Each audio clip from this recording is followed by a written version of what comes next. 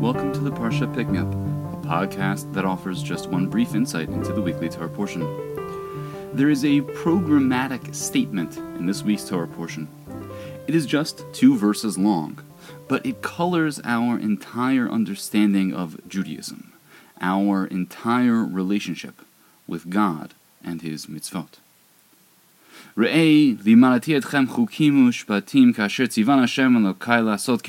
I have taught you statutes and ordinances, just as Hashem my Lord commanded me, that you should act in accordance with in the midst of the land that you are going to possess. Ushmartem va'asitem, you must keep them and perform them. Kihi chochmatchem uvinatchem le'enei ha'amim. For this is your wisdom and your understanding in the sight of the nations. Asher yishme'un et kol hachukim ha'ele, who will hear all of these laws, va'amru, and they will say, Rak am chacham v'navon. Wow, how wise and understanding, Hagoy Hagadol Hazeh, is this great nation. Regarding this, Rambam writes convincingly, now if there is such a thing for which no reason is known, and that does not either procure something useful or ward off something harmful, why should one say of one who believes in it or practices it that he is wise and understanding and of great worth? It's worth repeating this short statement. The mitzvot will be our wisdom and understanding not only objectively, but specifically also before the nations. Thus, the Rambam points out, Judaism must be reasonable and useful. If it were not so, why would anyone think that we are wise?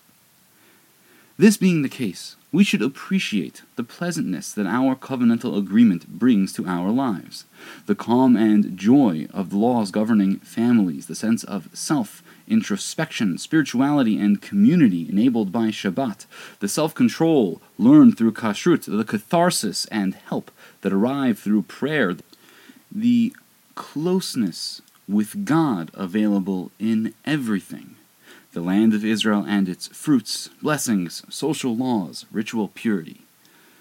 We do not understand everything, and claiming otherwise would be silly.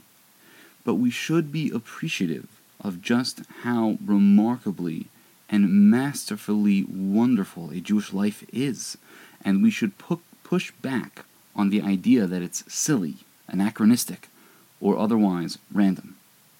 Likewise, we should reject the message that a Jewish life is a blindly faithful one.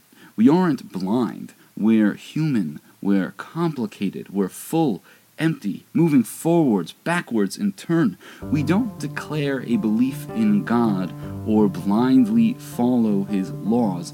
We are in a relationship with Him, formed by our traditions, laws, and customs.